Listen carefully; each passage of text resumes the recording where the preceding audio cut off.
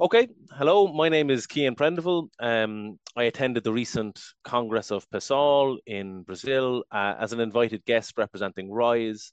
And tonight's meeting is a report back from that and a chance to discuss and debate with the comrades in Brazil about the different movements there, the opportunities and the challenges facing the socialist left.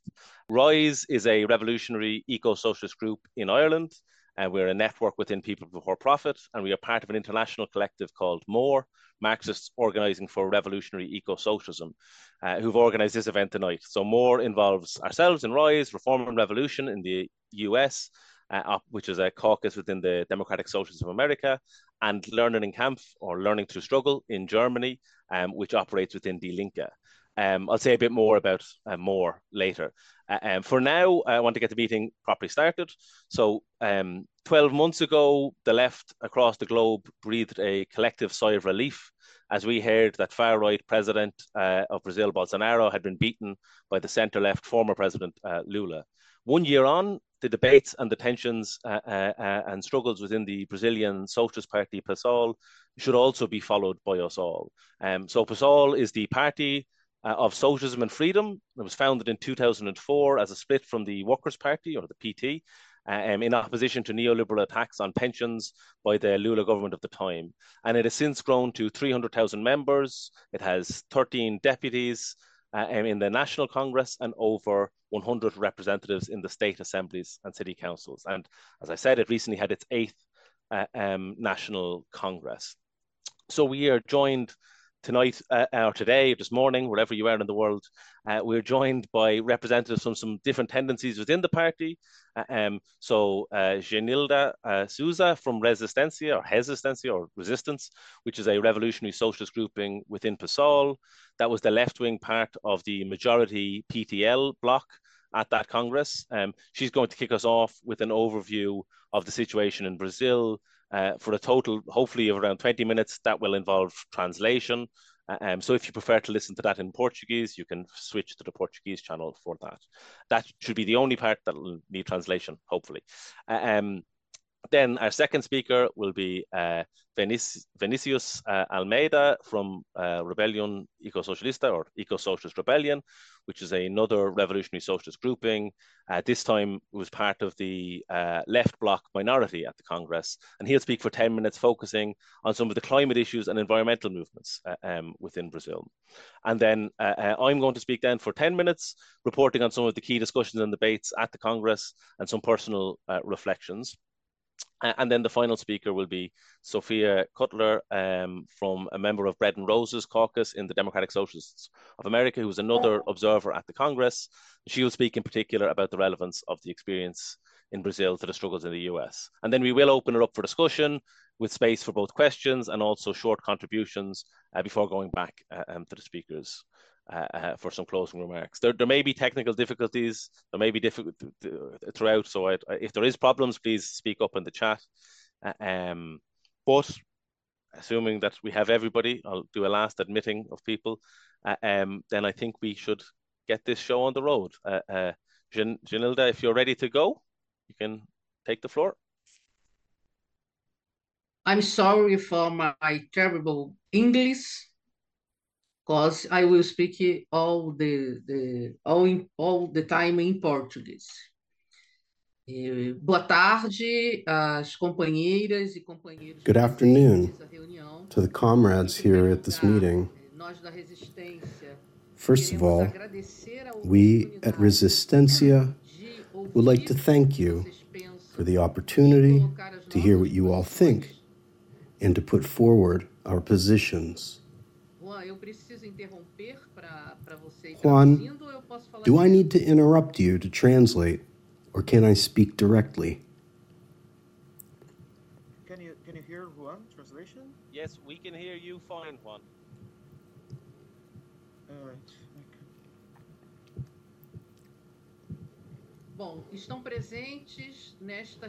I am, with the national leadership of the resistance, and with me is Comrade Miranda, who is also a member of the national leadership of the resistance and is active in our workers' sector. I've been asked to talk about two topics, essentially the situation in Brazil and its development and PSOL's main policies. I'll start the discussion first by talking about my pain in watching the bombings that Israel is carrying out in the Gaza Strip at the moment. There are already more than 1,000 dead. That says a lot about the international political situation and the conflicts that arise for the entire working class and all of the revolutionaries of the world. And I'll give you a brief introduction about how the resistance feels about the international situation at the moment. We even have a document that will be taken to the Fourth International now in October, which I shared with Xian, and if others present want, we can share it here too. Well, we have a global situation.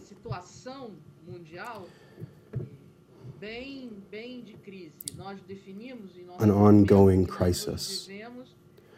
We defined in our document that today we are experiencing 5 major structural crises internationally. The first is the economic crisis, which started in 2008 and which has still not been overcome. On the contrary, every move by imperialism and its economic policies ends up deepening this structural economic crisis, which has led to questioning, including by imperialist sectors, of the neoliberal model itself. The second crisis that has now become an everyday aspect is the climate crisis. There isn't a country in the world that hasn't suffered, particularly in the last 2 years, from intense extreme climatic events and particularly affecting the poorest sectors, the most racialized in the world. So this is no longer a discussion for the future, as we had in the 90s. The climate crisis is an everyday occurrence. It affects large populations, and it affects every individual, particularly anywhere in the world. The third crisis we see is the crisis of the order of the imperialist states. So the imperialist hegemony of the world between the United States and China has threatened the world. No wonder we are seeing a new war in the Middle East. That's what explains the war in Ukraine and all the other conflicts that exist in the world. And this dispute is taking place in all areas to see who will be the next boss of the world. On the economic field, on the political field, on the ideological field, on the field of confrontation, which is unfortunately what is growing in this whole conflict. Fourthly, a crisis of bourgeois democracy, as the natural ordering of capitalism in the world is no longer the case. This questioning also begins within imperialism itself, including 2016, when Trump was elected for the first time. So there is a questioning from part of imperialism and broad mass sectors if what serves us as a regime and structure of governments is a bourgeois democracy, or whether it has already been surpassed to the extent that the neoliberal imperialist order is unable to resolve the main and most severe conflicts and needs that exist in the world today. And fourth, which contributes dramatically to the fifth, the crisis of revolutionary leadership. It's never been more dramatic, and it's never been so weakened. First of all, the organization of the working class around the world with declining support for unions, with the question of whether the organizations are necessary for struggles as they exist in the world today. And the situation has never been so dramatic. Of the revolutionary organizations fighting for socialism at this time. This does not mean that there are no struggles in the world. On the contrary, there are many struggles in the world. But so far, they have not been enough to change the situation. That is, they were not enough to prevent the brutal attacks that imperialism and the bourgeoisie of each country make on their working, in particular, their oppressed sectors. Well, Brazil is not exempt from all these crises, which, in our opinion, exist and affect every place on the globe. On the contrary, Brazil is part of each of these elements of the world situation. We characterize Brazil today from the point of view of the class struggle, of the correlation of forces between the classes. Despite the election of Lula's government, we are in a defensive situation in which we achieved a change in political superstructure with the defeat of Bolsonaro. Yet it has not achieved an inverse quality with regard to the correlation of forces between the working class and the bourgeoisie in our country. On the contrary, since the Bolsonaro, particularly under the Bolsonaro government, we have seen the successful implementation of policies to remove the rights of working class people in our country. And the Lula government has not yet been able to reverse this withdrawal of rights. On the contrary, the Lula government, although it made several campaign promises in this regard, in the sense of preserving the rights of the working class, has not to reverse the situation in which we live qualitatively, and even refuses to repeal the measures that the rights of the working class under Bolsonaro, among others, that were done in previous governments, right? So we think it was very important from a political point of view. The political victory we had by defeating the new election of Bolsonaro and electing the Lula government. And that is why the resistance within the PSOL and the majority of the PSOL leadership in the electoral process last year, right? He was in favor of Lula's candidacy from the very first shift, because we understood that this candidacy was the only one possible, as was later demonstrated that he was capable of defeating Bolsonaro, capable of preventing him from having a second term.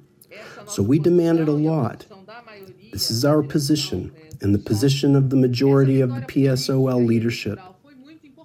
This political and electoral victory was very important, but we understand that Bolsonarism, I don't know if that term is understood by all comrades, but Bolsonarism, or the expression of the extreme right in our country through Bolsonarism, is not yet defeated.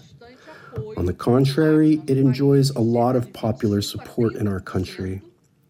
About 25 to 30% of the Brazilian population supports Bolsonaro, supports his understanding of the world, and supports its politics. The fight against Bolsonaro is part of the daily routine of every intervention, both on the field of the superstructure and on the field of concrete class struggle. You have to face these elements of the extreme right in every aspect of Brazilian life. So therefore, the extreme right in our country, and as we believe, in the world, is a sector to be defeated, and this has not yet been done. If we understand the importance of the Lula government in this struggle and in the defeat that was able to cause, in the electoral defeat it could cause, which could give to the government line, etc. No, we are let me try to explain. That is, we are not the unconditional supporters of the Lula government. It's one thing to support Lula electorally so that he could electorally defeat Bolsonaro. Another thing, we will be the supporters, unconditional allies of the Lula government. Precisely because it is a government of class conciliation, this is the expression of the Lula government from its electoral process until now. This class conciliation is even being deepened at the moment, including the opposition sectors that are the base of the extreme right in our country. People from the far right are already occupying positions in Lula's government at the moment because that is how Lula, the PT, understands it, that this is the practical way to govern, by making and expanding this conciliation and even relying on elements of the extreme right. We in this resistance are totally against this. We think that Lula's best form of governance should be direct confrontation to the economic policies of the bourgeoisie and to Bolsonaro, organizing and stimulating the struggle of the working class, but not what is happening in the country. And that's exactly why we proposed as an organization, as a revolutionary organization. We believe that we should not participate in the government, neither with positions nor with other forms of participation, nor should we belong to the government's political base and anything else that resembles it. In fact, our position is that we support and defend the government against any threat from the extreme right, as happened on January 8th, the coup attempted by the extreme right here in Brazil. So a broader alliance is needed to defend the government from the attacks that it has suffered and will suffer from the extreme right, to support its progressive measures that favor the rights and demands of the working class, without directly supporting or participating in that government. And you should know that we were as a resistance to do that, and we said no. One of our comrades who is active in the LGBT movement was invited to join the government, and our position, consistent with what I'm putting forward, was to refuse this possibility. It's not all PSOL, is it? There are other comrades here who, with PSOL, and that are from organizations here in Brazil, that are also going to discuss these aspects. There are PSOL graduates participating in the government, and there is even a participation in Congress with one of the leadership, according to the parliamentary organization here in Brazil. Moving on to the last topic, I don't know how much time I have left, but I'll quickly get into the last topic that was asked of me, which is about PSOL. So first, you need to understand that the resistance is an organization that resulted from a break. Most of them, but not all, come from another organization called PSTU, linked to the Workers' International League, and which is the result of a merger with other organizations. The others here were from another organization and took part in the merger process. So the resistance is the result of a merger between revolutionary organizations in Brazil, and we joined PSOL late. We are not founders of PSOL. No, we took part in PSOL in its early days, but we understood as a whole that PSOL is an important and necessary tool for development and organization of the Brazilian working class. We characterize PSOL as a party of a broad front, as a party that brings together various currents, various other left-wing organizations that exist in our country. We don't see it as itself a problem or a weakness of PSOL, but we understand that it is a party, a broad party, a party that brings together various opinions. and the resistance is one of these organizations. But first of all, we understand the importance of PSOL, of the existence of PSOL in our country, and the main foundation of the movement, much of it, is that PSOL today is practically or almost exclusively the only left-wing organization that can stand up to, that can position itself as an alternative to the PT, which still remains as the main leadership, the main direction of the working class in our country. We can see all the votes that the PT receives, or even the preference for the PT in Brazil.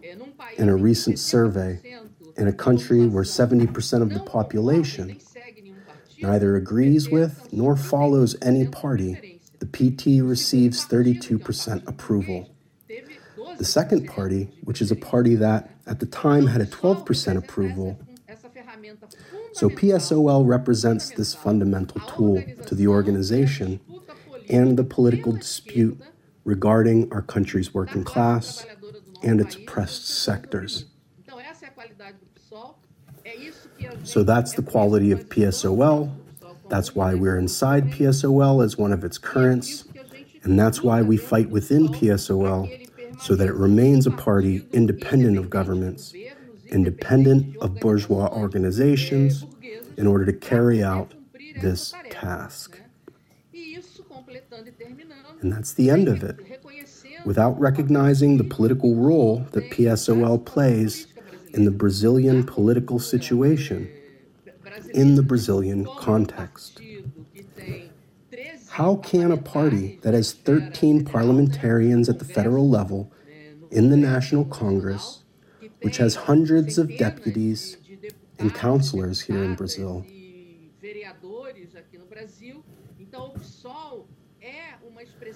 so PSOL is a political expression of our country. It is, for the time being, the main political expression of class independence that it has in our country, and this for itself justifies the presence of PSOL.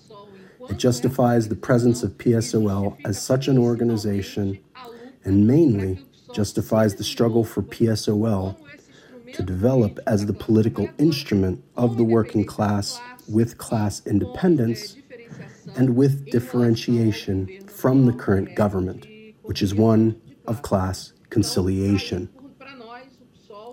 So for us, PSOL has this important political role and is an important positive tool for the tasks that lie ahead in the direct struggle of the working class, in the electoral struggle and the development of the organization of the working class in our country, particularly its oppressed sectors.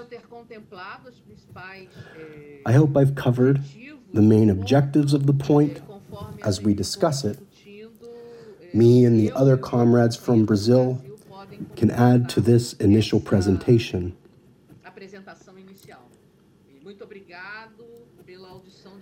Thank you very much to everyone for listening.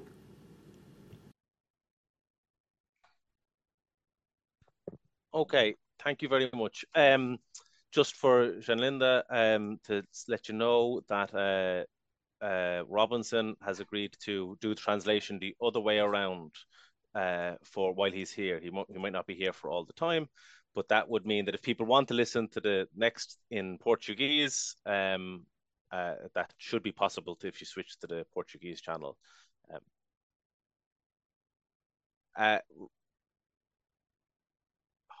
Hopefully people can't hear that. I don't know. I could hear you, Robinson, so I'm not sure if... Can you try that again? And hopefully I can't hear you. Okay. We're going to move on to our next speaker, Vinicius. If you're ready to take over.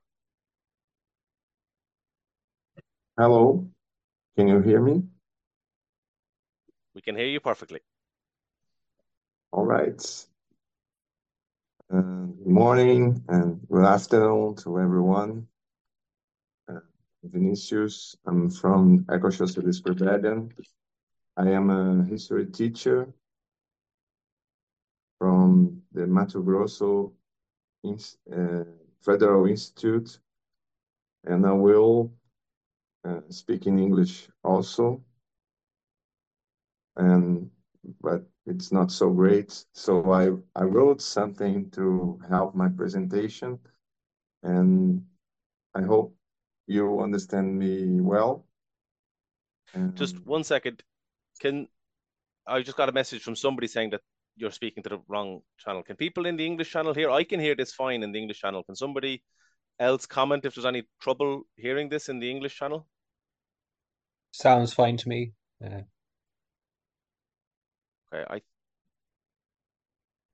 if you're having trouble hearing this, maybe you could think of switching to the original audio. But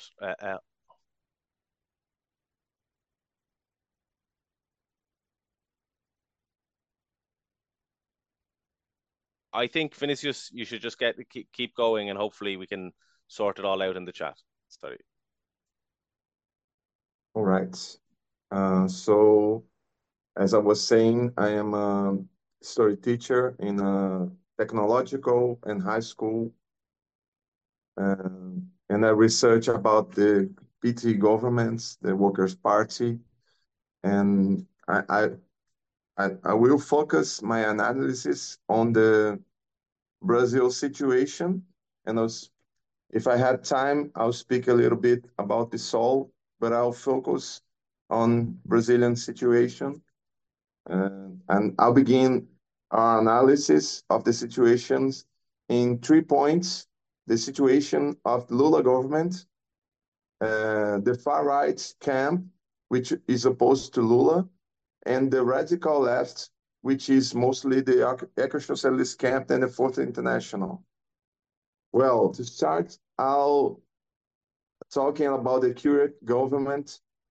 We need to understand the nature and political line of the PT, the Workers' Party, a party that had a very combative character in its early years, and was a novelty in the political figure, because he was a very combative, and he was bringing working class to the party and to the center of the politics in the country. However, long before it came to a federal power, the party went through a process of deep bureaucratization, which was accentuated during the Lula and Dilma's governments. There was in 2003 until 2016 government.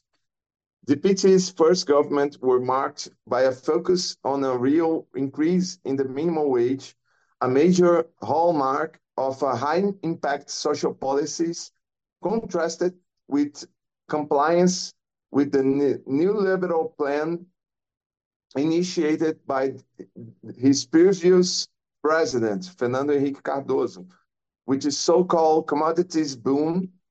It's high prices of the commodities, especially during Lula's second terms and Dilma's first, between 2007 and 2012. On the one hand, minimum income public policies such as Bolsa Família, the expansion of universities, the creation of full-time schools institutes, among others, were associated with the continued deindustrialization, and reprimarization of the country economy. As long as we had economic growth, we also had a more economy turning to first category of products like agriculture products and oil and minerals and all the things that are not have a lot of value inside of this product, and that is and as PT government and economy of Brazil was growing, At the same time, he was getting weaker in the international market. The so-called new colonial reversal reached its peak in so-called left-wing and so-called developmentalist governments.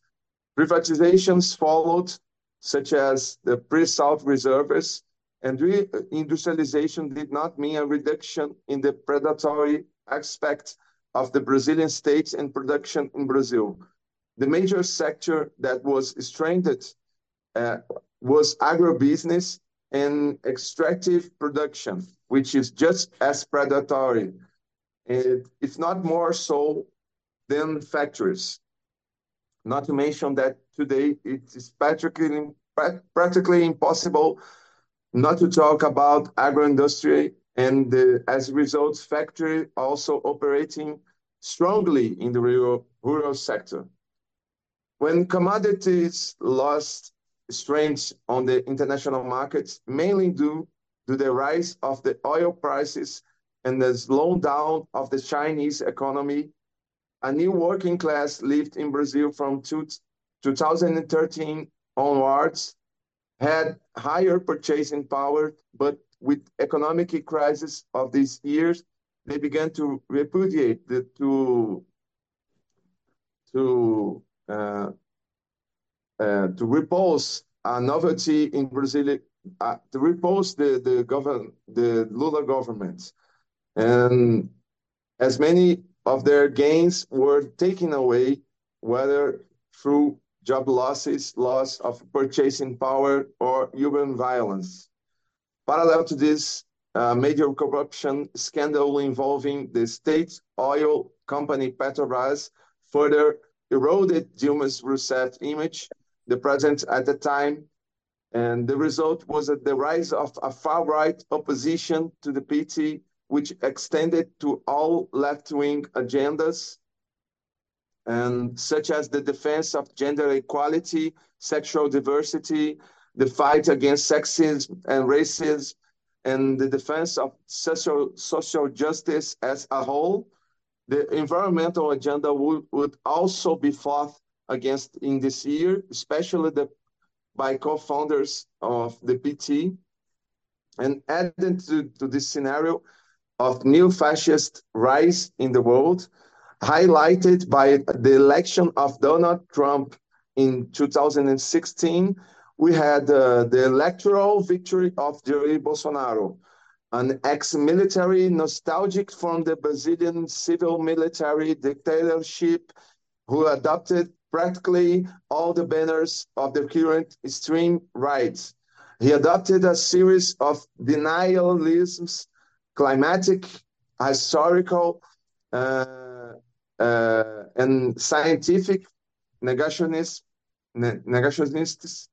and attacked all minorities.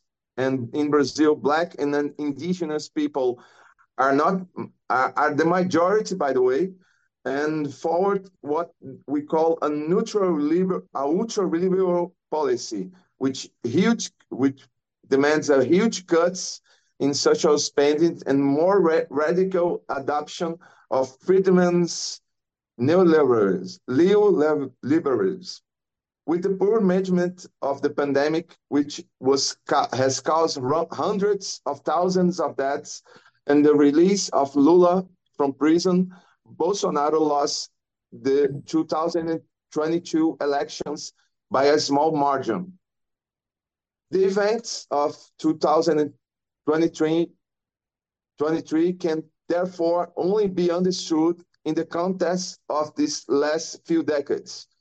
As faithful as he was to a proposal to reduce the social whole of the bourgeois state, as negligent and opportunistic as he was a gender equality agenda, the reduction of the perverse whole of the capitalism economy in environmental destruction, as much as the PT attacked workers' rights, nothing's compared to Bolsonaro's aggressive agenda in the various spheres of government action in favor of a barbaric project for Brazil. So as worse there was Lula and Dilma in their governments, Bolsonaro was far worse, and the reasons we all already said it.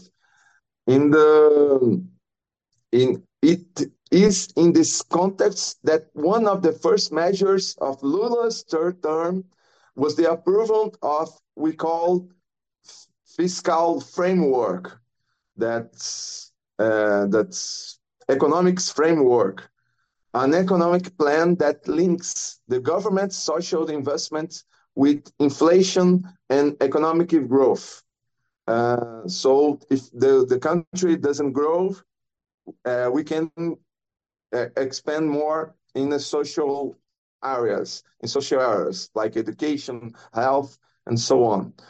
And his proposal was widely approved in Congress, a power dominated by Bolsonaro's former allies, Christians, fundamentalists, ruralists, and far-right leaders.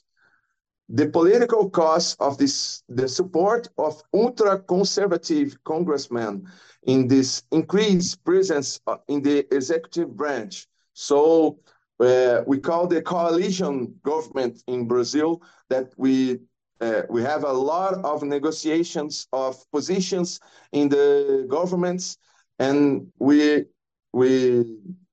and the presidents give a lot of positions to have support in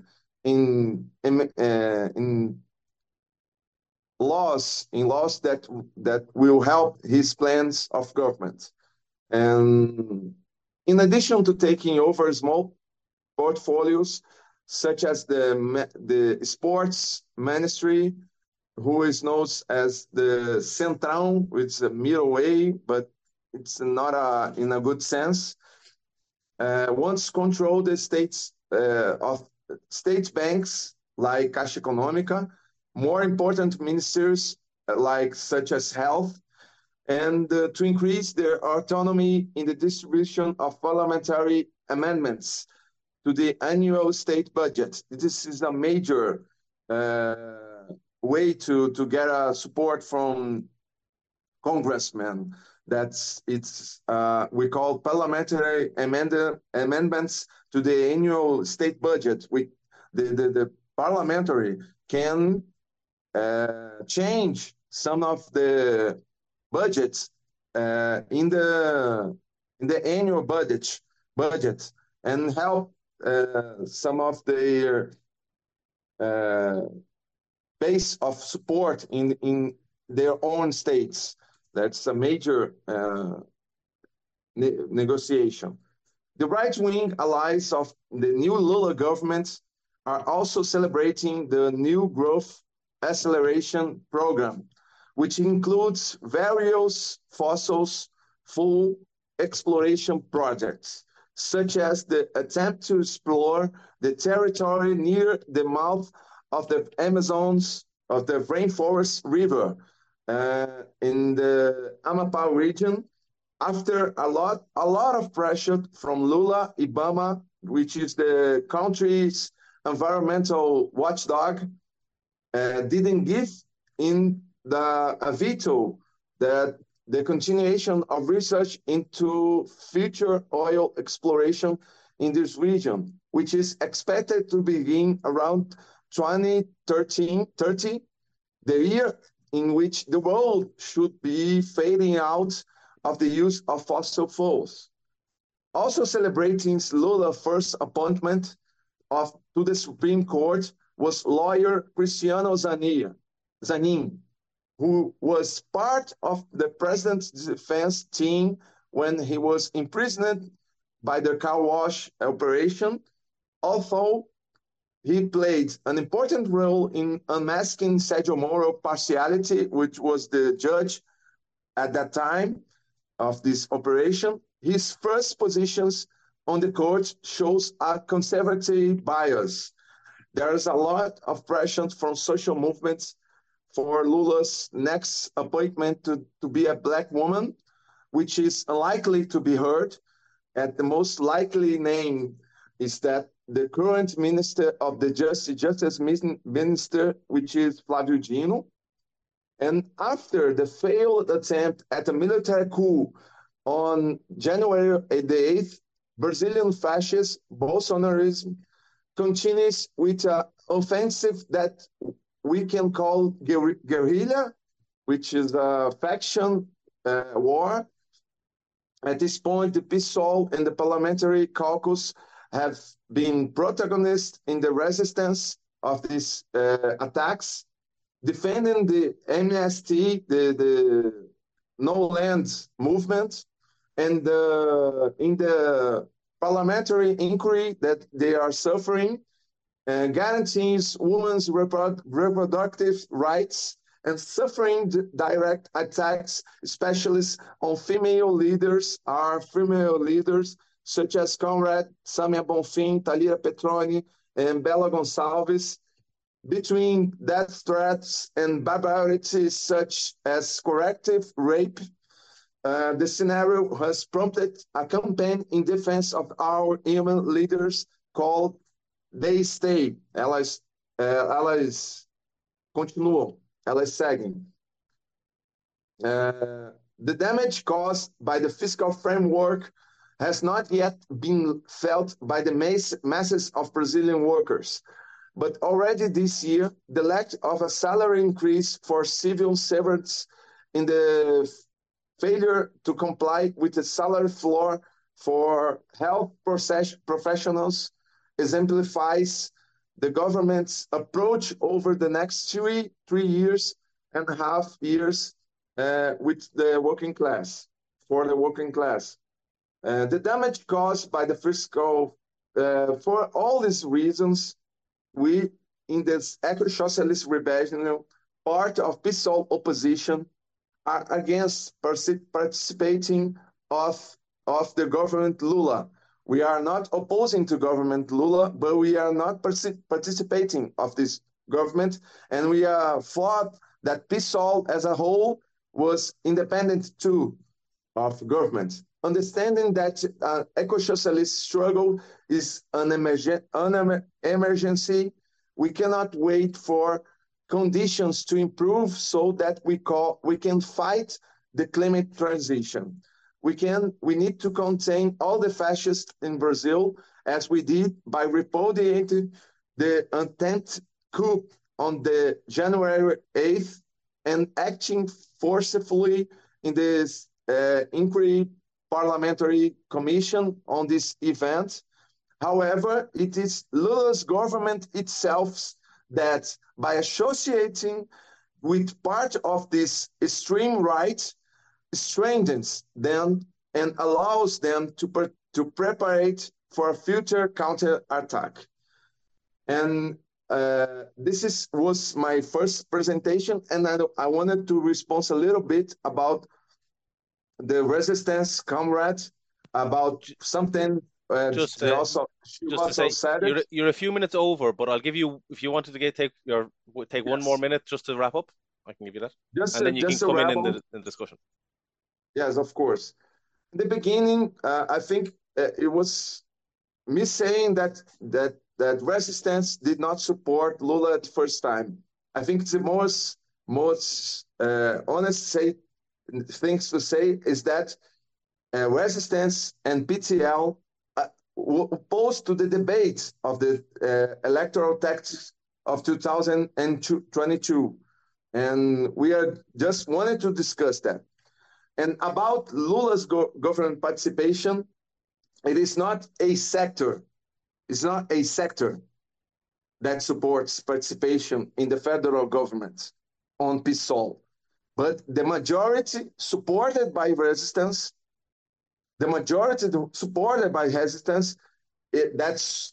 is including the new party's president, Paula Corradi, who has spoken in all the press about her support and the participation of PSOL in Lula's government.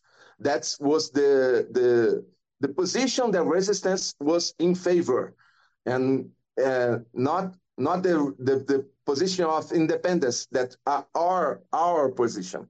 Thank you so much.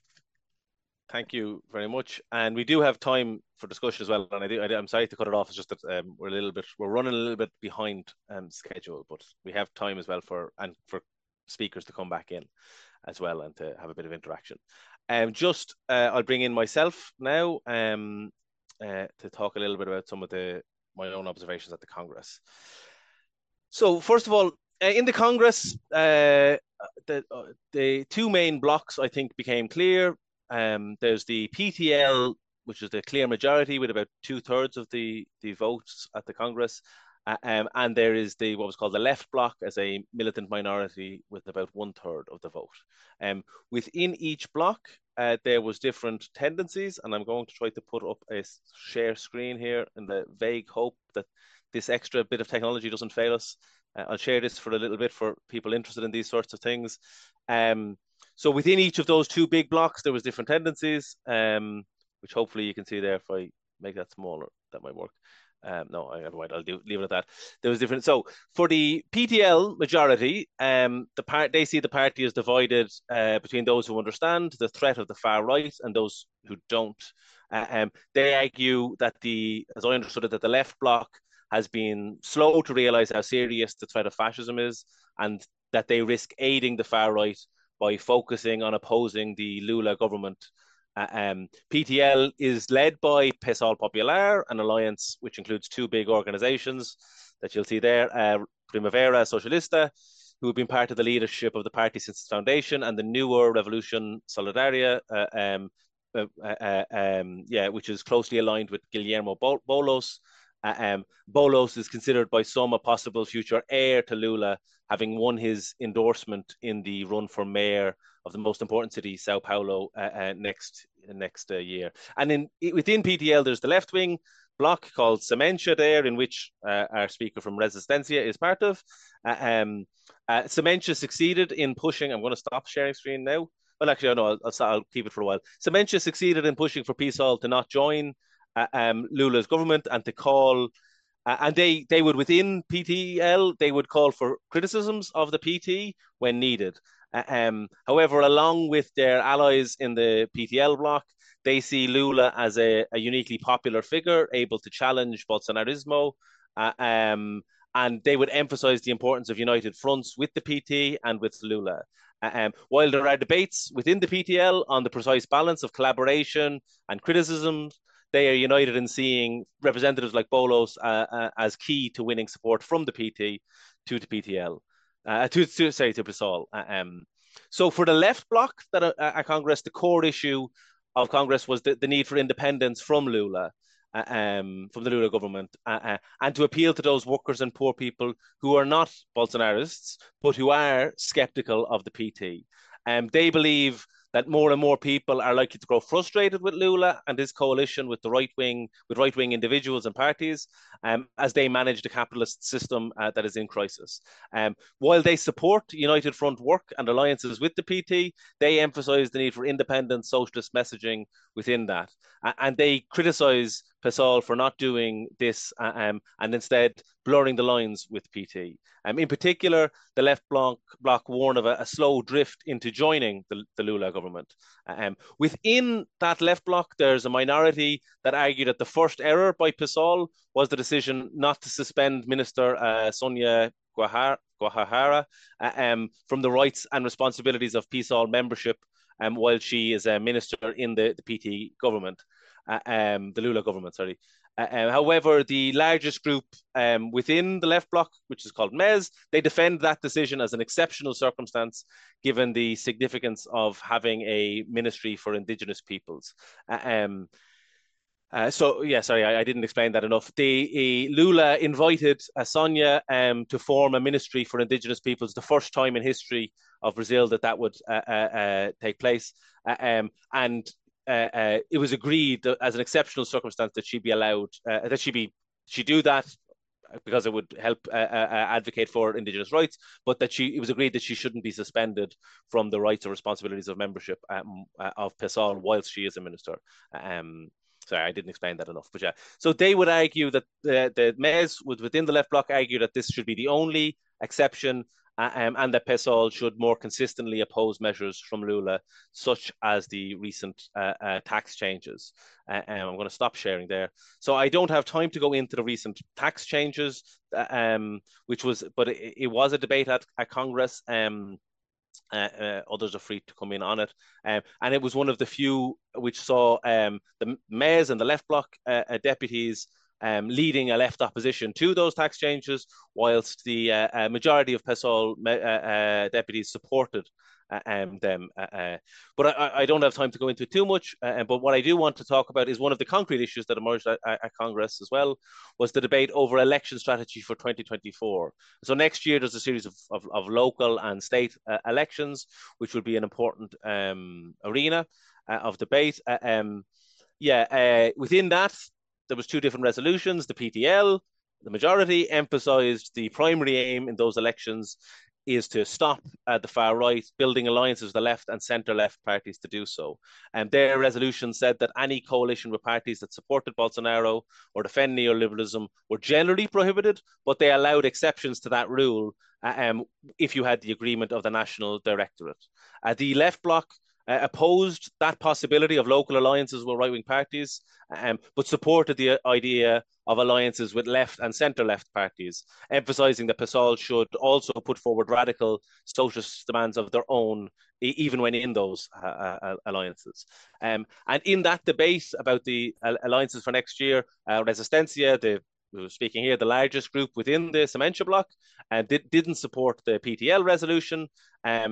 Because they opposed the idea of alliances with right-wing parties. However, they also explained that they didn't support the left bloc resolution, as it left open the possibility of alliances with the misnamed centre-left parties, Democratic Labour Party and Brazilian Socialist Party. Every party in Brazil seems to be called something socialist. They said that was still left open in the left bloc resolution, so they abstained in that vote. The other debate that I want to touch on, but a little bit, just to give a flavour of, was the final session, which proved most controversial, debates over the division of key positions within the party apparatus, which spilled over into a physical confrontation and violence, as some comrades may have seen. I won't go into detail. I'll go into more detail. I'm writing an article report on this for the Reform and Revolution magazine, and hopefully for the Rupture website as well, which will go into more on this and on all of the Congress. But the bottom line was that since the third Congress, I believe, of PSOL in 2011, a system has been used, which means that a simple majority of 50% or more is enough to win the leadership of the party, the position of both party leader and party treasurer. So you just need a simple majority to win both of those key roles, while a minority of 25% or more would be enough to win the head of the party's publishing and educational institute. This year, a proposal came to revert to the previous system in the parties, that is in the party statutes, which says that actually you need a 2/3 majority in order to win all three roles. This was a source of large controversy. The MES comrades called it a coup and warned that it risked splitting the organisation. I won't go into the back and forth of it, but in the end, the proposal was withdrawn for this Congress, and it was agreed to follow the same compromise as before, which means that the PSOL Popular, the main block within the main block, if you get me, won the two key party roles. They also, PSOL Popular also won the majority on the executive board, no longer needing the votes of Sementia in order to win that majority. But it also meant that MES took the position of the head of the foundation. And that was extremely contentious and sparked, in and around that time, it sparked a physical confrontation with rival groups squaring up to each other in front of the stage and on the stage. And there's allegations, which I won't go into, but there was allegations of pushing, and I saw myself a punch being thrown, that is all of which is now being investigated by the party, and is also subject of massive rows on social media, unfortunately, as well. But the reason why I do say that is that investigation is likely to be like a major flashpoint for the party in the months ahead. Debates over the outcomes and proposals of that. But there are other conflicts and debates likely, I think, within PSOL in the year ahead. Congress in reality only heightened the tensions, I fear.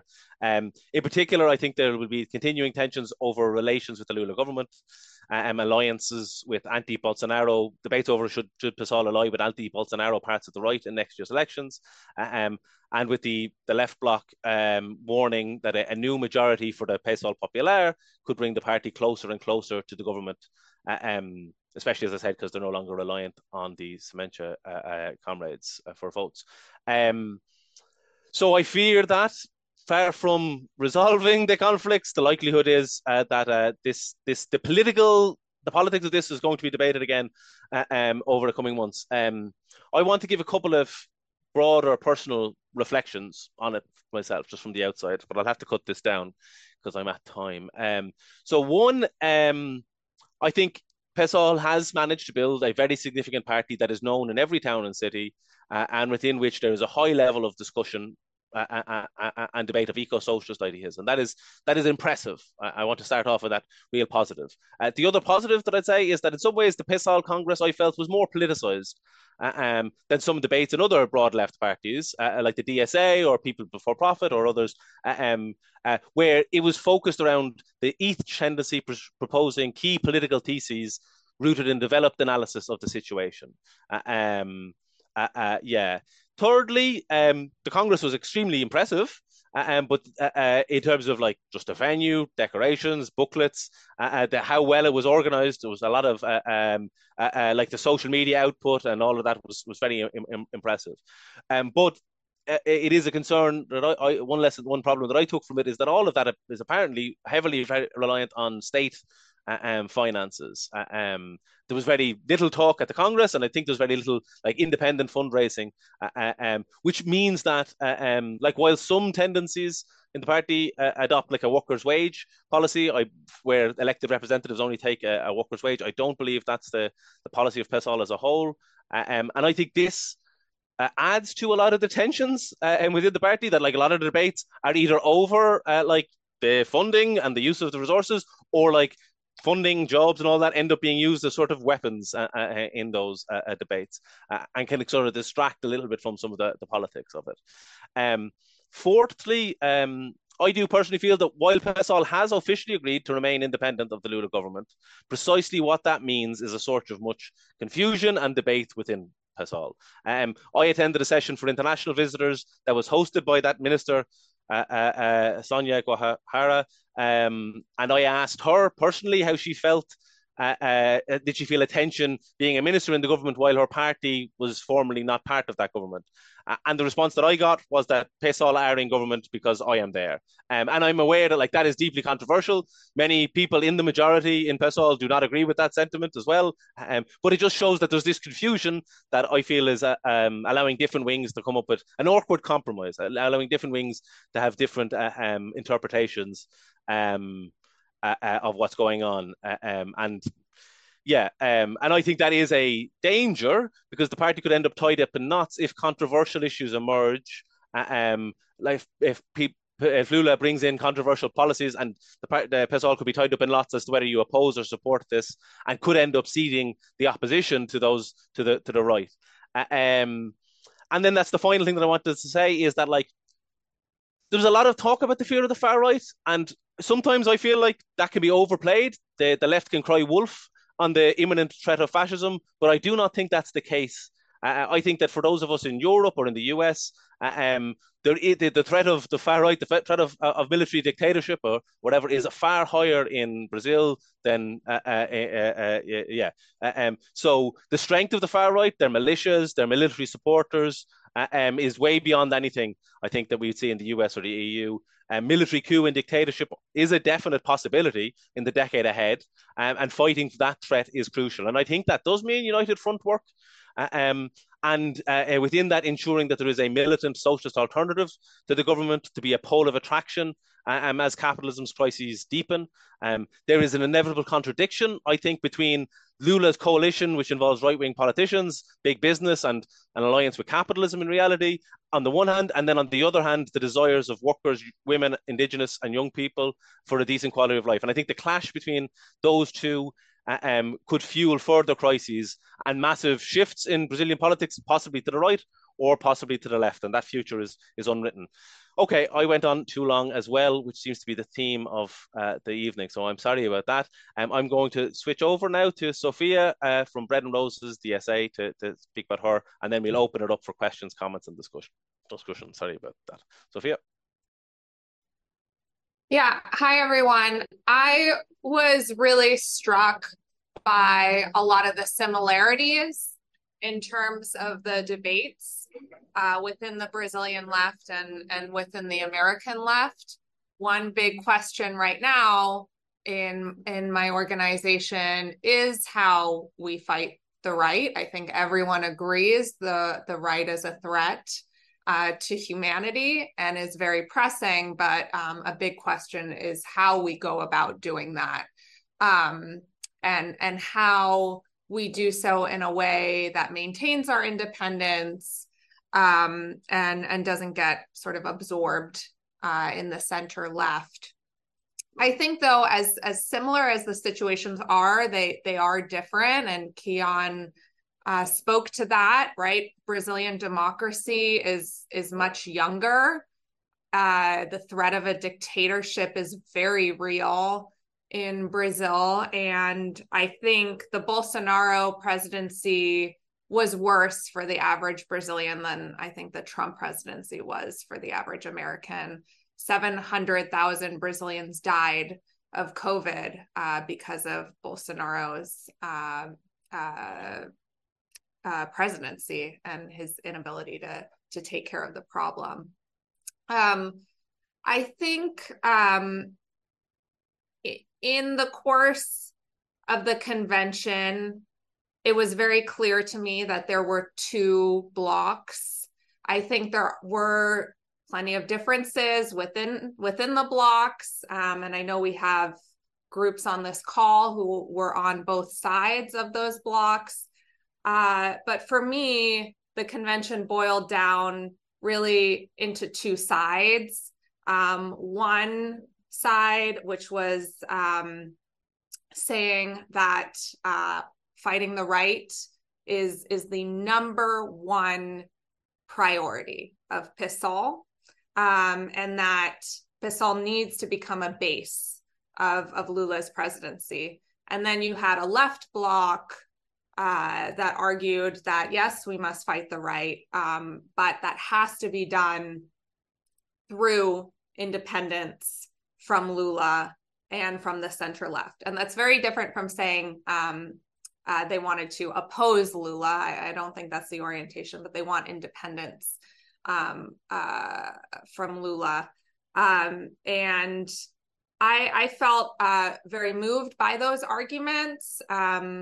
And especially in the context of DSA, and I think the situation in the United States is very similar. Trump was able to build a following out of frustrations with the neoliberal center, capitalizing on a sense of an anti-establishment feeling in the United States that the left of the US left a vacuum for the right to capitalize on. And that's very similar in Brazil. I heard from a comrade who comes from the ABC region of São Paulo. That's where Lula comes out of, an industrial kind of heartland of auto workers, metal workers.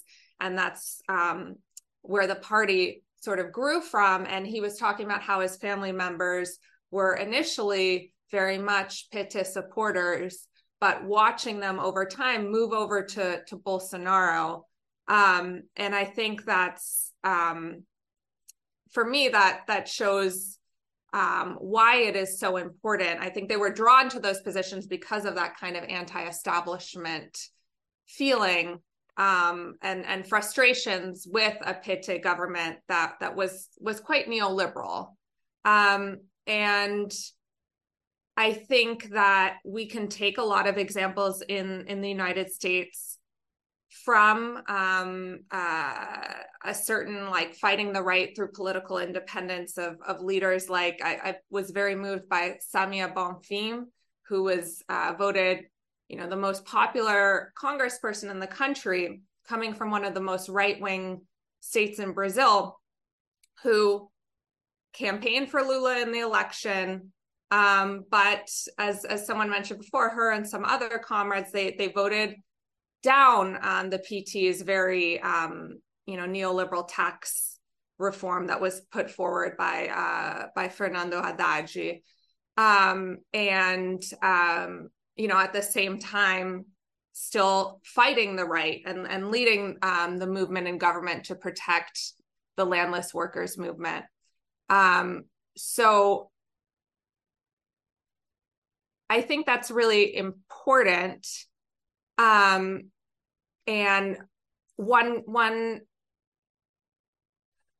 kind of criticism, or one point that I did hear from comrades who were on the opposite side of the debate was, we need to become closer to Lula. We need to become closer to PT, because Lula has this base in social movements, in unions, which is absolutely true. I think that the PT is more embedded in the working class than a party like PSOL. However, I think that the example of Samia Bonfim shows that you can build solidarity with movements like the MST, which is a lot closer to PT, not necessarily by, completely aligning yourself with Lula, but really getting involved in struggles with them, and a kind of solidarity from below. And for me, that was really important for thinking about the situation in the United States, because here, a lot of unions and social movements are very tied to the Democratic Party in the United States. And there is an argument against becoming too independent of the Democratic Party that says, well, we don't want to alienate ourselves from these social movements, from these unions, by distancing ourselves from the Democratic Party. And I think that these examples show that that's not true, and that you can create this solidarity from below. So those were some of the key lessons that I think I took away from the Congress. How much time do I have left, Keon? Sorry, I haven't been. You're only at 6 minutes, so I'm only at 6 minutes. take another 2 or 3 or whatever. Yeah. Well, what else can I say? I think PSOL remains a really important pole in the Brazilian left. It's the second largest left party in the country after PT. And I think that it's very important that it remain this pole. I am concerned about, I think, the direction that the party is moving towards. I think it was very clear it's moving further to the right and into a center left kind of direction. I was also very concerned by some of the kind of bureaucratic maneuvering that I was seeing, a proposal being put right before convention with no discussion beforehand, completely changing the voting system in the party to kind of push out a lot of the left from PSOL was really concerning to me. I think one of the strengths of PSOL is how it are the caucuses. I know that it can make the party kind of messy sometimes, and Keon spoke to, you know, the fist fight that erupted and so forth. But I think overall, it's kind of multi-tent nature makes it a very vibrant party, a much more democratic party. And I'm concerned to see these attempts to sort of to limit that. And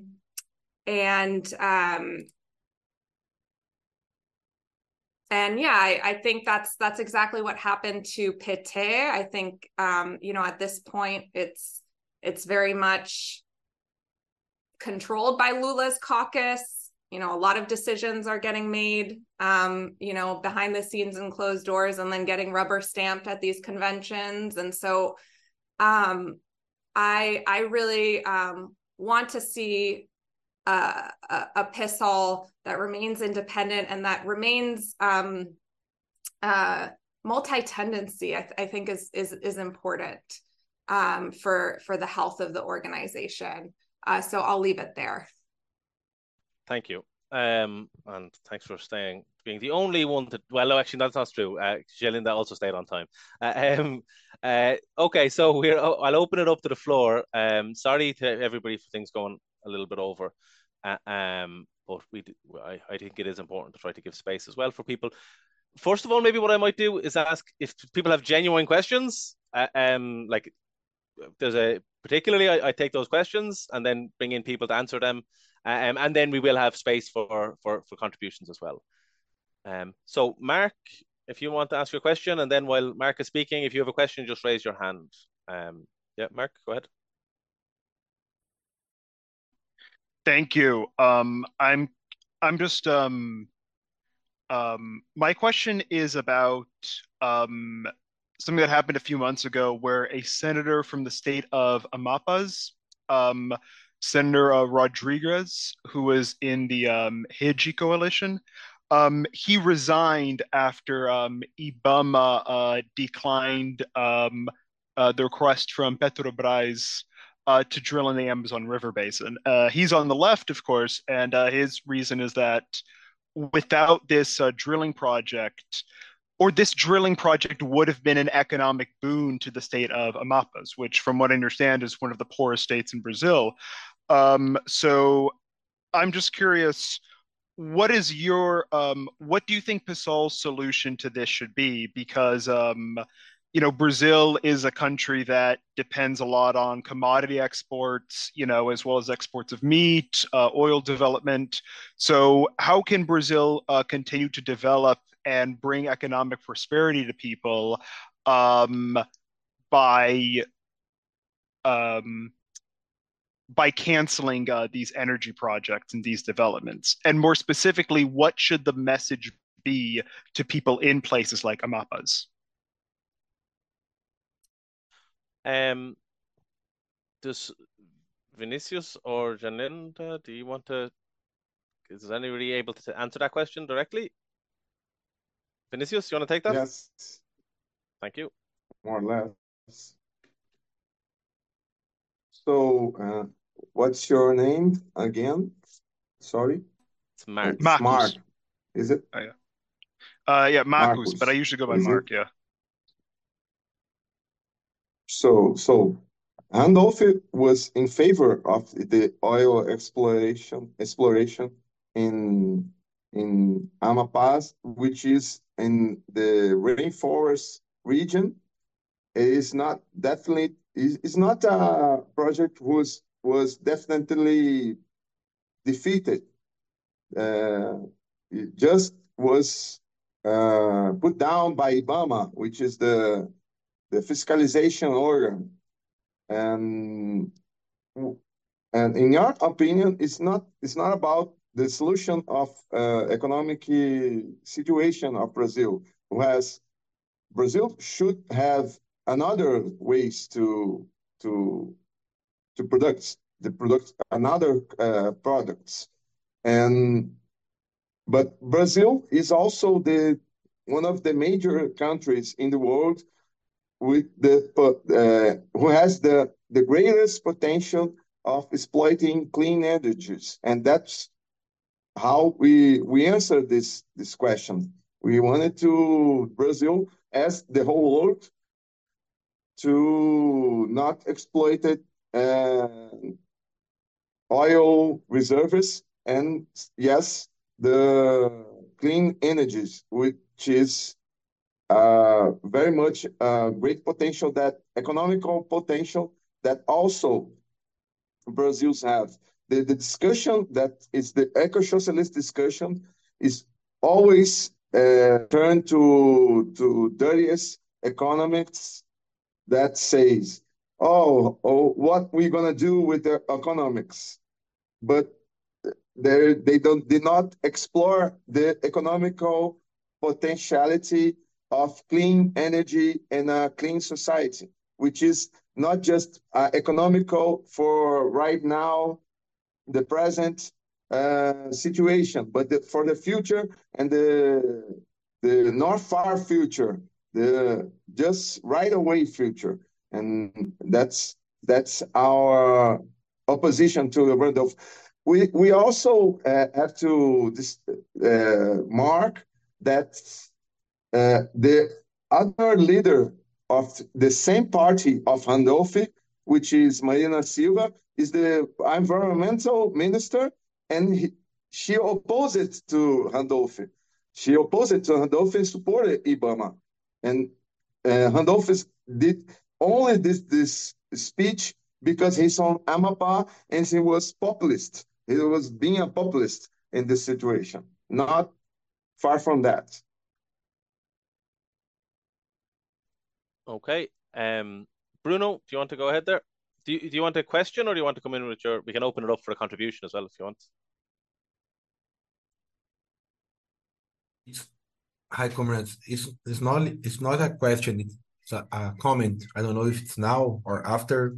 Yeah, go for it. There's no other questions, so we'll open it up for comments now. If anybody else has a comment, feel free to raise your hand. Unless Paul's anyway. Yeah, go ahead, Bruno. Okay, I'll tell you. I'll tell you when you're at 3 minutes. Perfect. But yeah, I will be. I'm sorry, Marcos. Did I answer you? Did I answer your question? Yeah, you did. You said your name was Vinicio. Yes.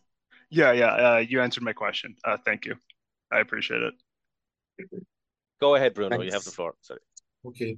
No, very shortly, comrades. I'm Bruno. I'm from Socialist Left Movement of PSOL, MIS, that Kian are talking about before. I think the question in PSOL, within PSOL, it's about the bureaucratization of the party facing a new government, because the Brazilian situation changed. We are not in a far right government. We are in a social liberal government, but also a bourgeoisie government. Then Lula made a lot of measures, liberal measures, austerity measures in the last governments, but in this government too. But there is a huge pressure on PSOL, because as we were part of the victory, of the important democratic victory against the Bolsonaro, and as we have today a majority that supports to join the government, because, well, we have two blocks in PSOL, and the majority block, the All Struggles block, that Resistência and the Semente, the Centrum of the party, are part today. But the majority of this bloc, they defend with all the worlds to join the government. The answer that Sônia Guajajara, the minister, give to Kian is a proof. We have a lot of proofs, and even the comrades from Semente that said that we need to take independence from the government, they strongly defend that we need to be bases and supporters of the government. And so this is a very contradictory for us. This is part of the pressures of the capitalist regime that we are facing in our party, because our party are growing. Our party is now an alternative for the important part of the left in Brazil. But this process we face in PSOL in the whole Congress construction in the initial debates in the meetings of the to elect the delegates for the Congress, we face a huge pressure of the state within our party. If we take Amapá, the state that Mark quotes, in Amapá, we have 2% of the population of the party are affiliated from PSOL, but nobody knows because a politician from this state use the lists of the affiliated, and it's a huge part of the all struggles PSOL was from Amapá, of delegates. In Belém do Pará, we have a mayor from PSOL, and this mayor uses all the city hall machine to organize meetings and affiliate people from PSOL that was not part of was not PSOL activists. they were not we're not part of this party. So we are facing a huge pressure of the bourgeoisie against our party, and we felt these pressures in a lot of initiatives that PSOL has had in this year. The vote for the tax reform. It was a vote with the bourgeoisie. It was the same tax reform that Bolsonaro proposed in the last year, and PSOL voted for. If we think about, well, today PSOL don't say, there's no declaration yet about that PSOL declaration about the Palestinian situation, because there is a tricky problem of Boulos, because São Paulo has a huge Jewish communities, so he can't talk about it. If you see the PSOL social network, there's nothing about the Palestine. And I think it's important to say that we from MES, we defend independence against on the government. We are not against the government, but the real independence, it could not to be an independence that are always supporting the government with no criticism on Lula. If you take the social networks, I think this is the best way to make the real if you could analysis. wrap up soon. No, okay, to finish. You don't see any criticism about Lula, any criticism. So to the population and in the concrete meaning of the things, PSOL are part of the Lula government, and with this new majority, in the next year, PSOL will join absolutely in Lula's government, and the comrades will say not too much, because they are very linked with Boulos in the compromise of the next elections in São Paulo. This is the key to understand the PSOL internal situation. Thank you. Thanks so much. What I might do, we don't have a huge amount of hands, so I could bring people back in now on that, but what I might just do is bring Paul in, maybe there's space for one other person, and then to come in or ask questions, and then I might give the speakers who introduce things a chance to reply then, if that's okay.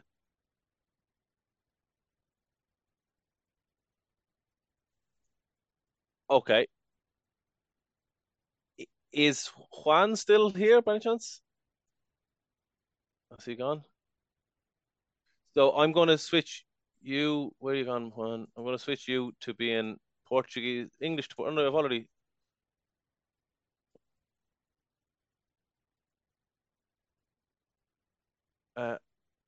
I think it's Jeanlinda in particular, and I think it should work now.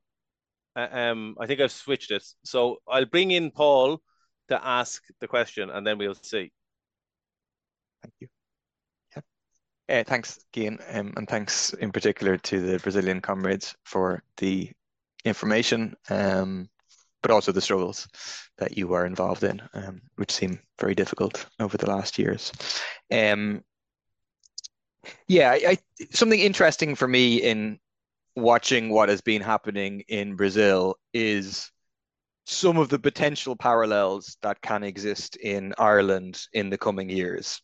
Obviously with differences, but some essential similarities, which is that after the next election, it is quite likely, it's very possible that we will have a government that is led by Sinn Féin, that is elected on the basis of people's wishes, working class people's wishes for a break with the establishment, for a turn to the left, and a government that the socialist left will vote for, allow them to become prime minister, to have ministries, but a government that the socialist left will not join because it will not be a government of rupture with capitalism. It'll be a government very much committed to managing capitalism in Ireland.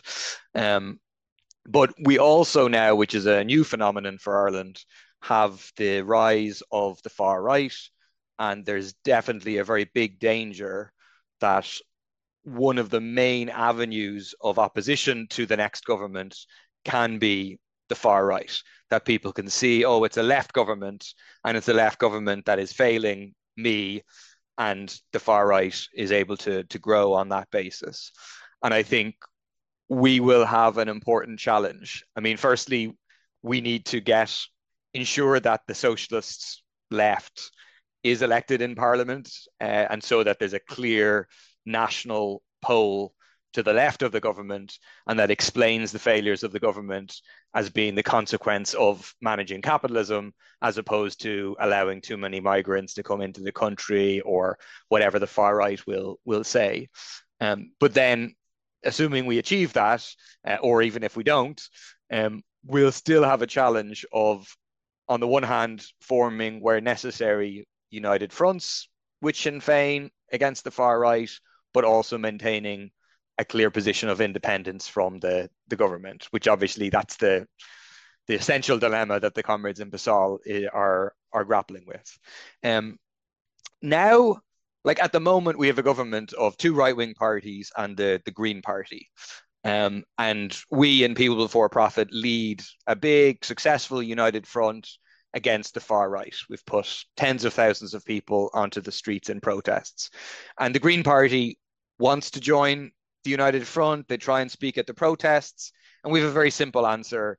We argue within all the coalitions we're involved in, we say no force from the government can be involved in these united fronts, because the government it implements racist policies, and the Green Party is a part of that, and they're responsible for the housing crisis, not protecting people from inflation, from the things that the far right is able to feed off and to use and to blame migrants for. And within the left, it's a very simple argument, and we can win. Within the anti-racist layers, no, the Green Party should not speak. It would undermine our movement against racism and the far right. But obviously, if Sinn Féin is in power and continue to have a significant base of support amongst working class people, I mean, now Sinn Féin is the biggest party amongst the working class by like a lot. It's the biggest party, well over 50% amongst working class people. And I get the sense from Brazil that for Lula, it's similar. Then it's not so simple as just saying, no, united front, you can't be in it. If they have a base of support, we want to try to mobilize it. We want to be involved in mobilizations together against the far right. But still, the question of independence from the government is going to be essential, because if you just look like you're part of the government and your united front against the far right looks like a defense of the government, well, then you can be creating, you could be losing support in the working class who is suffering the policies from the government. So, like, I have two questions. One question is about this question of the ministerial position. So in Ireland, there's a scenario whereby People Before Profit, one of our MPs could be offered, oh, you can have a ministry for immigration or LGBTQ rights or whatever. Like, certainly in an Irish scenario, it's impossible to conceive of agreeing to that and you not being seen as entering the government. It's just, if you have a member of your party who's in the government, how are you not in the government? So I'm just interested in like how does that work? Like, how is it ever conceived that it was possible to have a minister in the government and not to become associated with the unpopular things that the government does and undermine your own independence. And I understand like the significance, you know, the first Ministry for Indigenous People, etc. And like I understand the Comrade has a, you know, a long campaigning record, all those special factors. But was that not an important point to take a stand at there and say, we understand, but it's not possible to still be a member because then our party doesn't look like an independent party from the government? There's one question. The second question is more of a practical question, which is just, it seems in the different parties, like People Before Profit, the DSA, PSOL, Die Linke, to different degrees, the kind of different parts of the broad tent, the tendencies or caucuses or networks, like we say in People Before Profit, have different levels of independent profile. So in Ireland, Rise, I mean, we do 90%, 95% of our work as People Before Profit. We produce a magazine, we produce a podcast, we have a website, but the vast majority of our public work is done as People Before Profit. And then we participate in debates within People Before Profit about what to argue. So just a practical question of like, what percentage of MES's work or Resistencia's work or Rebellia Ecosocialista, how much is as Resistencia or MES or Rebellia Ecosocialista versus how much is PSOL? What's the dynamic there? Thank you. Thank you. Okay, so I'm going to close back now. I'm going to take Miranda, Philip, and then we'll move to responses. I'm going to get Linda. All the questions have been largely, so I'm going to give her extra time. The other speakers, that if they do want to respond and stuff and say some last comments, that's okay as well. But yeah, so Miranda and then Philip, and then we'll move to close this off.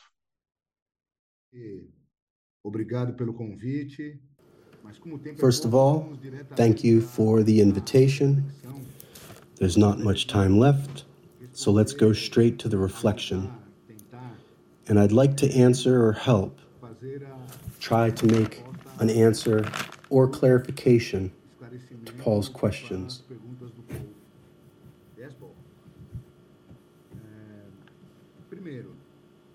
Yes, Paul? Firstly, obviously, the united front and unity with the extreme right, which is a priority, as Comrade Guy said.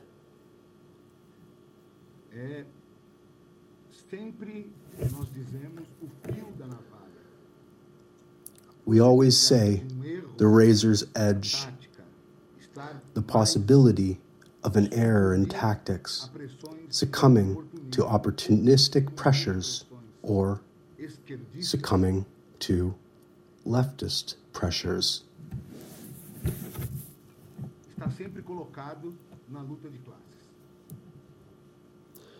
It is always posed in the class struggle. But look, the fight that the resistance carried out, for example, in December last year, against a resolution that any militant, even before Lula took office,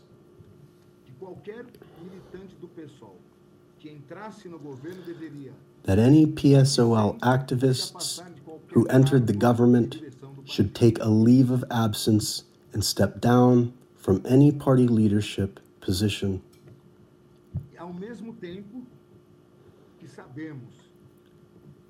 And while we know that the Lula government cannot fail, in quotation marks,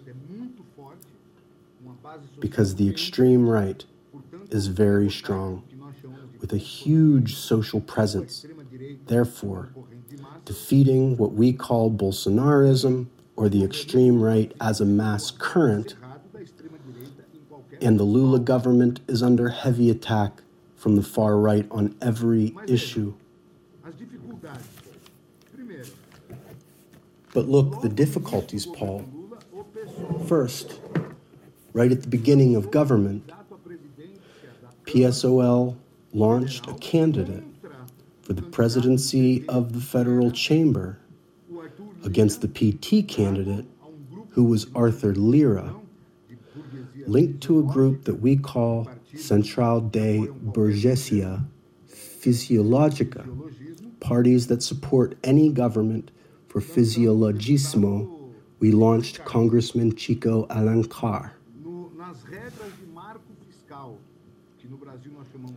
In the fiscal framework rules, which in Brazil we call it the fiscal framework, people voted against the government. At the same time, in various positions of attack by the extreme right, people have always positioned themselves, both in the class struggle and in parliaments, against the attacks of the extreme right, or in measures, even if they were palliative, small reforms, voted in favor of the government. Of course, it's hard to understand, because for the masses, the comrade before me is right. It seems that the staff are part of the government. They look like. But that doesn't match reality and the facts. But at the same time, we are aware of this, which is why the resolutions that the resistance voted in the grassroots plenary sessions and in the plenary session of the 8th National Congress of the PSOL has always been based on the demarcation of class independence, even if sectors of the PTL have a different view of the resistance. The question is the location of people in the United Front, in unity against the extreme right, and demarcating at the same time the question of class independence. Finally, at the People's Congress, that several comrades cited here, we, the resistance, abstained from an important resolution, which was the resolution of the electoral tactics for next year. And why did we abstain? Because both the electoral tactics of PTL's two majority currents, Solidarity Revolution and Spring, and the resolution supported by the opposition bloc, defended by the MES, left open the possibility of electoral coalitions with bourgeois parties. We, the resistance, abstained and gave an explanation of the vote. It's even interesting that one sector, the state of Bahia, who supported the slate of opposition bloc led by a fellow named Franklin, he participates in the government of Bahia, and in his defense he said that he didn't see a difference in the plenary session of the Congress between the resolutions presented by the opposition bloc and the PTL without the resistance.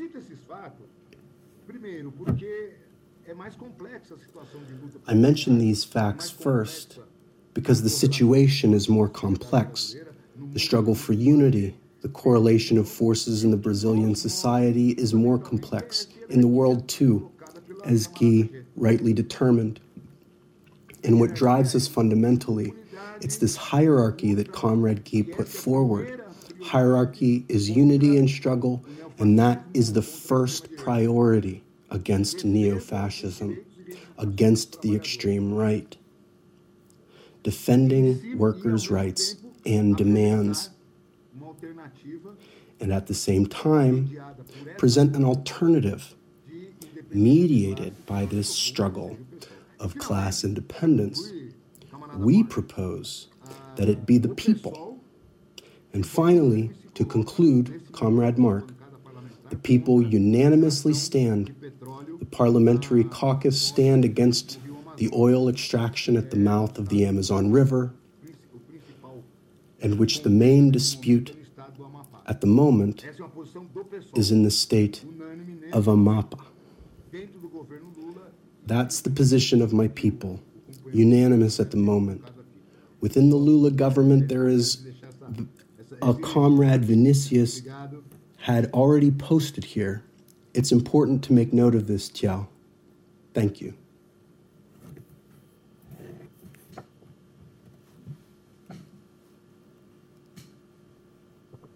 Thank you. Okay, so our last question, comment, contribution will be from Philip, and then we'll figure out who wants to sum up. We'll give Linda extra time, but then anybody else wants to come back and say last words. Philip.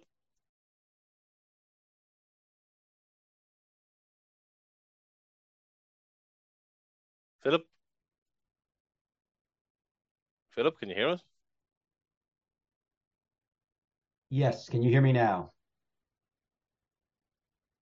You can hear me? Yes, okay. I can hear you. Okay, thanks. Sorry about that.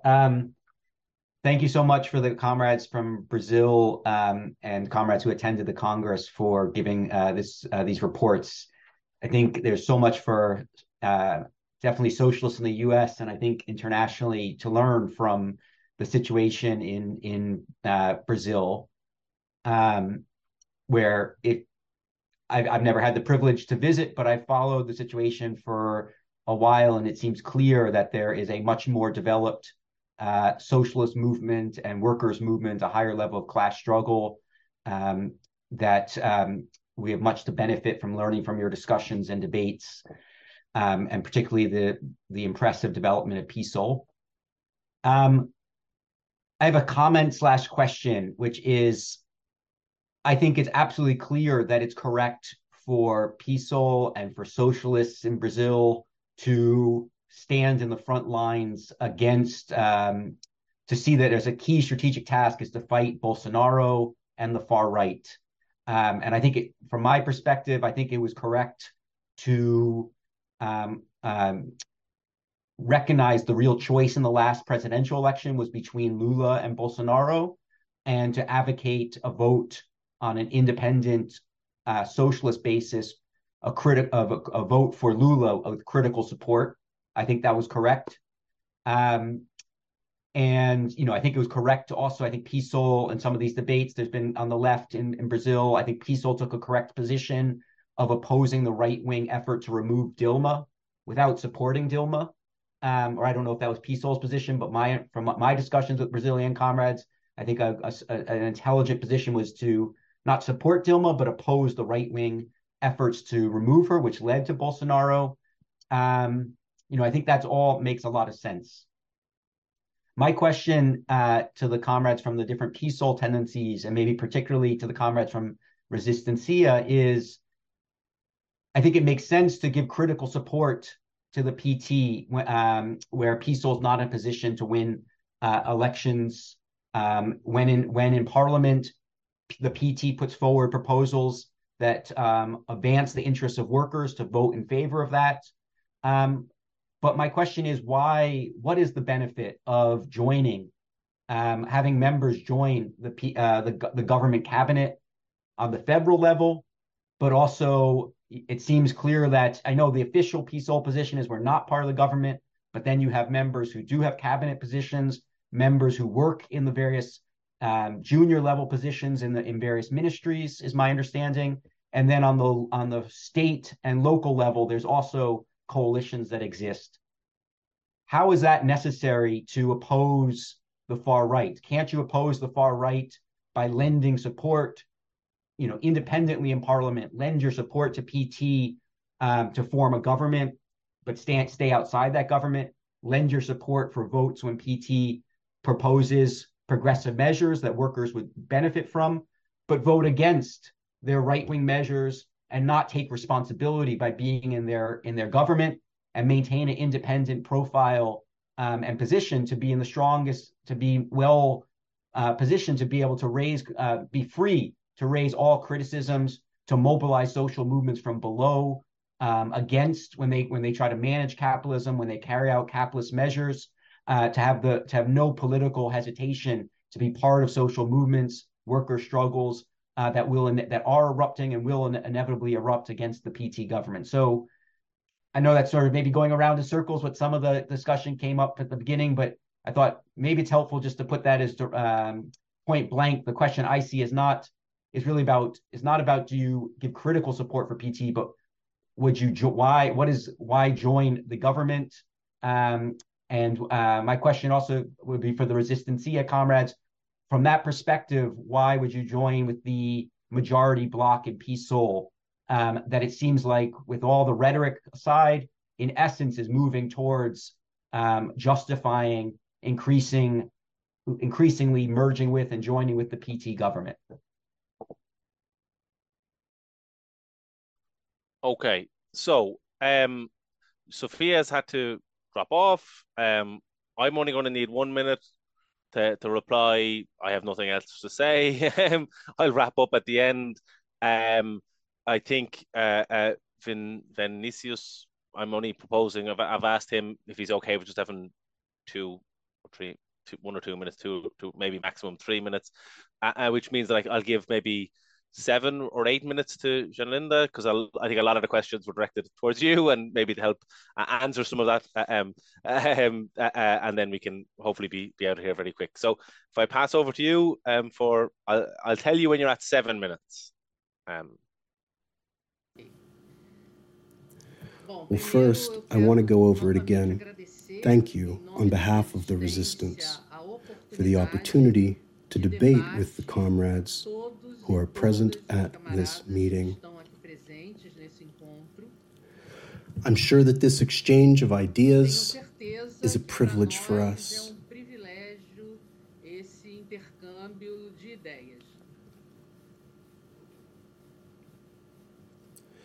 The second thing is that I want to state that due to the richness of the discussion, I'm not going to be able to summarize everything that was discussed.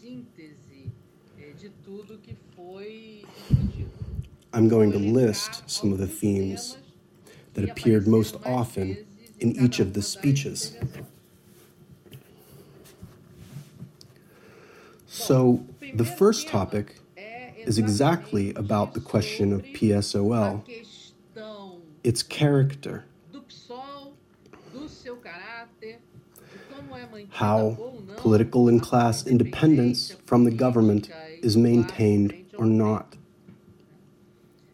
So the first thing I say to everyone is about the understanding of what is common in the resistance, is that PSOL, because of its character, remembering one of the things I've said here, first of all, for us in the resistance, PSOL is a broad party formed by currents, or what is used in the tradition of the 20th century to identify itself, roughly speaking, as a reformist party, neo-reformist in the 21st century, and which we now prefer to treat as a broad party made up of currents, or more anti-capitalist parties in general. We don't understand PSOL as the strategically defined revolutionary party in our country. However, saying this does not mean not understanding and not fighting and not considering PSOL a party of great importance for the class struggle in Brazil.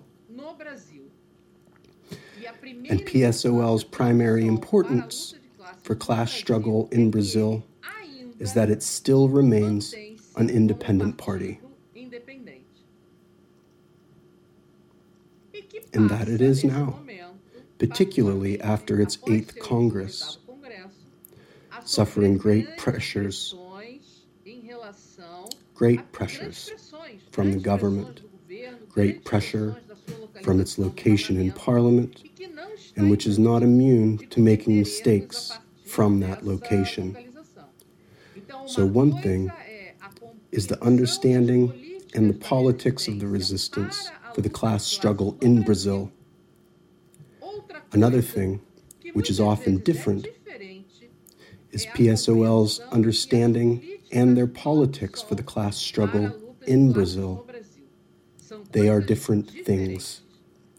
The resistance is a current of PSOL. It is revolutionary Marxist. which PSOL is not, but some of its currents are.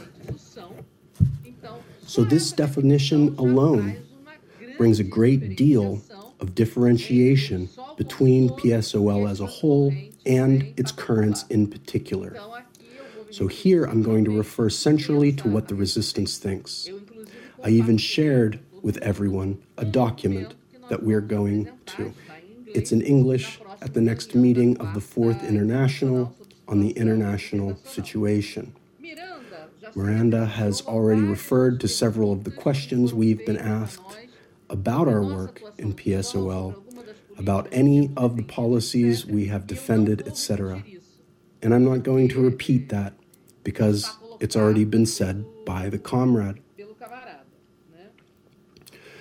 Bruno said that because we were composing, at the moment, an internal PSOL group called PSOL for All Struggles. And we make up this camp. Even at the last Congress, we were part of the slate of this camp, although it's important to say that we didn't have the same thesis as that camp called PTL or PSOL for All Struggles. The resistance was presented together with two other internal PSOL currents, insurgency and subversion, a proper thesis for Congress not agreeing with all the political positions defended by the popular PSOL camp, which is part of the PTL, right?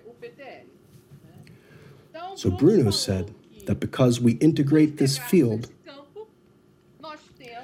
we have the position of supporting the Lula government or endorsing its policies. That's not our position. This is a position being debated in PSOL. This is a position brought forward by the currents that today have a majority of the PSOL leadership. Solidarity Revolution and Socialist Spring, which form the camp PSOL Popular, they advocate integration with the government. They advocate accepting government posts, but this was not the position voted for by PSOL at the last Congress. In fact, no discussion of repealing the previous resolution, which brought up the question of, and much less about the position of the resistance. We don't think that by integrating a tactical field for the formation of PSOL's leadership, this is a sign of equality, that we have to change our strategic conception of what the revolutionaries' relationship should be with a government of class conciliation like the Lula government. We don't support class conciliation governments. We don't participate directly or indirectly in class conciliation governments because we understand that from the strategic point of view of building the socialist revolution in our country and in the world, these governments are not consequential. And history has already shown that. I don't need to repeat that here on this forum. So the resistance is not part of the Lula government, as I said here. We were called to join the Lula government in an LGBT secretariat and refused this invitation. It didn't even take much discussion within the resistance to know that we wouldn't accept that invitation, right? And that's our strategic position. Having understood Lula's candidacy as an important candidacy and the only one possible of defeating the extreme right in our country, cannot be confused with the abandonment of a strategic zone of our position, right? Not supporting the government and not being part of what we of it. That was the battle we fought within PSOL. Was it our resolution that was passed? No. a resolution mediated by PSOL was approved, which reads as follows. Comrade Sonia was invited to the government not because she was a member of PSOL. She was invited to the Lula government to be part of the Lula government because she is leader of the main indigenous organization in our country. She was also a PSOL leader. But she wasn't invited to join as a PSOL member. In fact, no PSOL member was officially invited by the Lula government to join the cabinet. Unfortunately, the resistance invitation only came from Silvio de Almeida, one of the government ministers, the Minister of Human Rights, and we refused. Sonia was invited and accepted the invitation on behalf of this organization called APIB. When she accepted the invitation, a statement was made by the majority of the PSOL leadership that we understood the acceptance of the invitation, that she disagreed with the acceptance of that invitation, and that she would immediately leave the leadership of PSOL.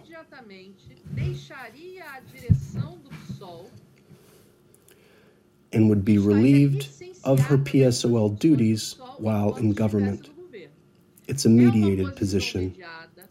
The POU is right, and the other comrades who said that this brings confusion from the public point of view, because she has all the time said that she is a PSOL leader, all the time said that, through her, she is incorporated into PSOL. But that was, in fact, the resolution taken. And it has contradictions. It must be recognized that it has contradictions, especially in the eyes of the masses. But at the same time, there is a reaffirmation by the majority of the PSOL leadership. Believe this is unanimous among the PSOL currents, including the two who are present here, that PSOL, in order to maintain their class independence, cannot officially participate. Let's put it this way. As a party, while it is head of government. Finally, I hope I've managed to explain the position of the resistance in relation to this, and the position of PSOL, at least its majority. I would like to answer Paul Murphy's question about the appearance of the resistance in the class struggle in our country. Bruno has already answered the question of the month, which 90% is through PSOL. The resistance has a broad role to play in the Brazilian class struggle.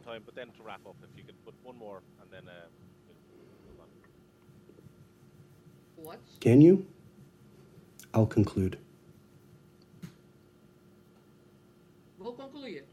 I'll conclude.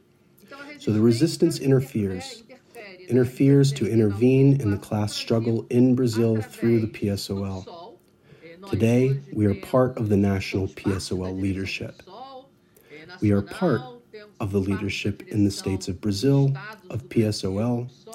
We have 8 PSOL parliamentarians. So this is a part of our appearance, but that is not all.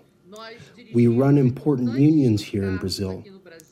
For example, the strike that you saw on October 3rd in Sao Paulo, the strike of the transportation and water services, has the participation of the resistance through our leadership in the Subway Workers Union here in Sao Paulo. We were part of the leadership of unions for teachers from universities, from public services, the federal employees, and are also part of popular movements and movements against oppression.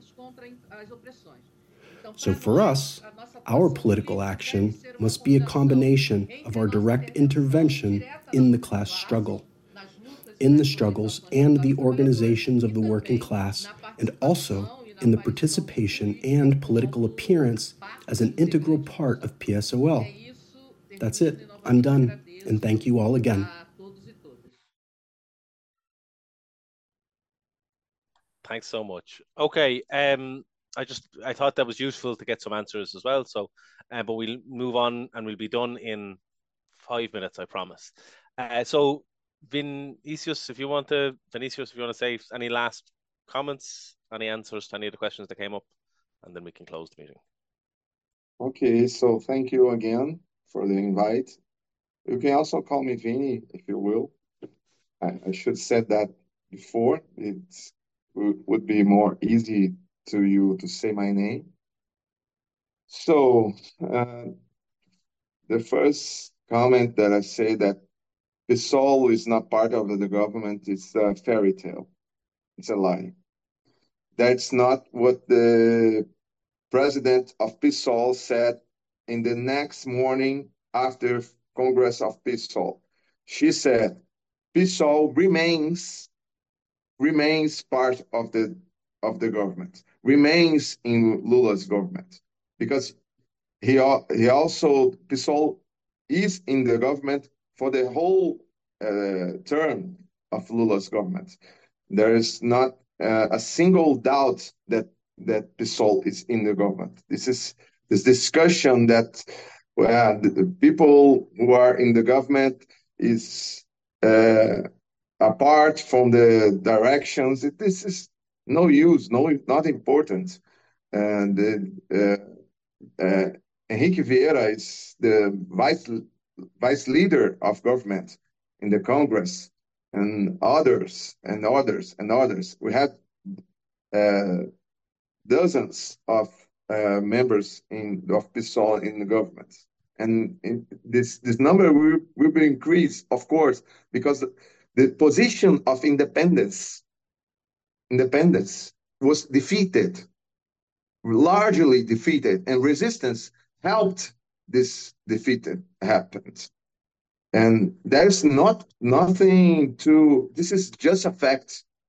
And we all, people in one government, on a democratic government, can differ for the main governance position, like Marina Silva, and the discussion of Amapá and discussion of exploitation in rainforest. This is not an argument to say that PSOL is not on the government. This is crazy to say that.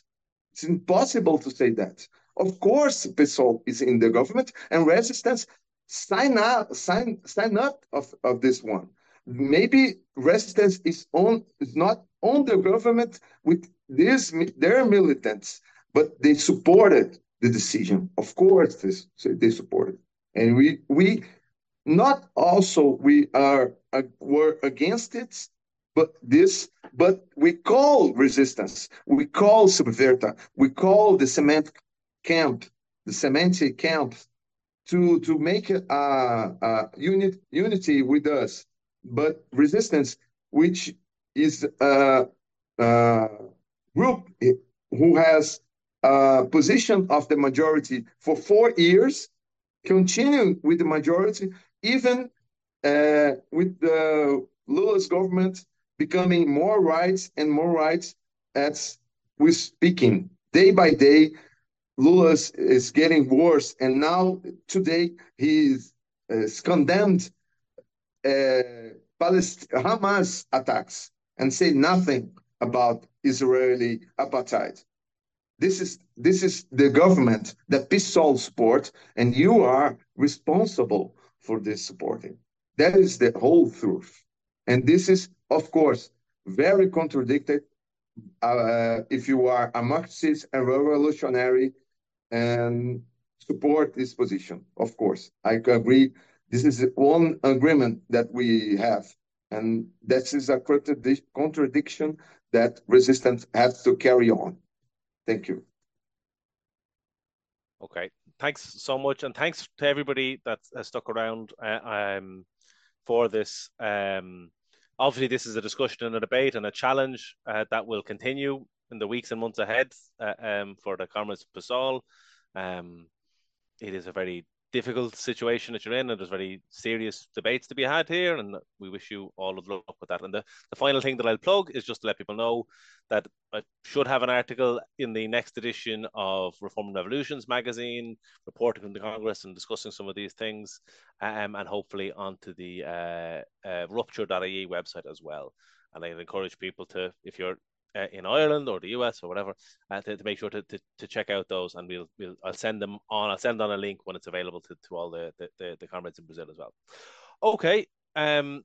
Yeah, Stefan is saying he's going to publish a video of this. I'm going to have an input on that. But okay, we'll leave it there. Thanks a million to everybody, and yeah, have a good week.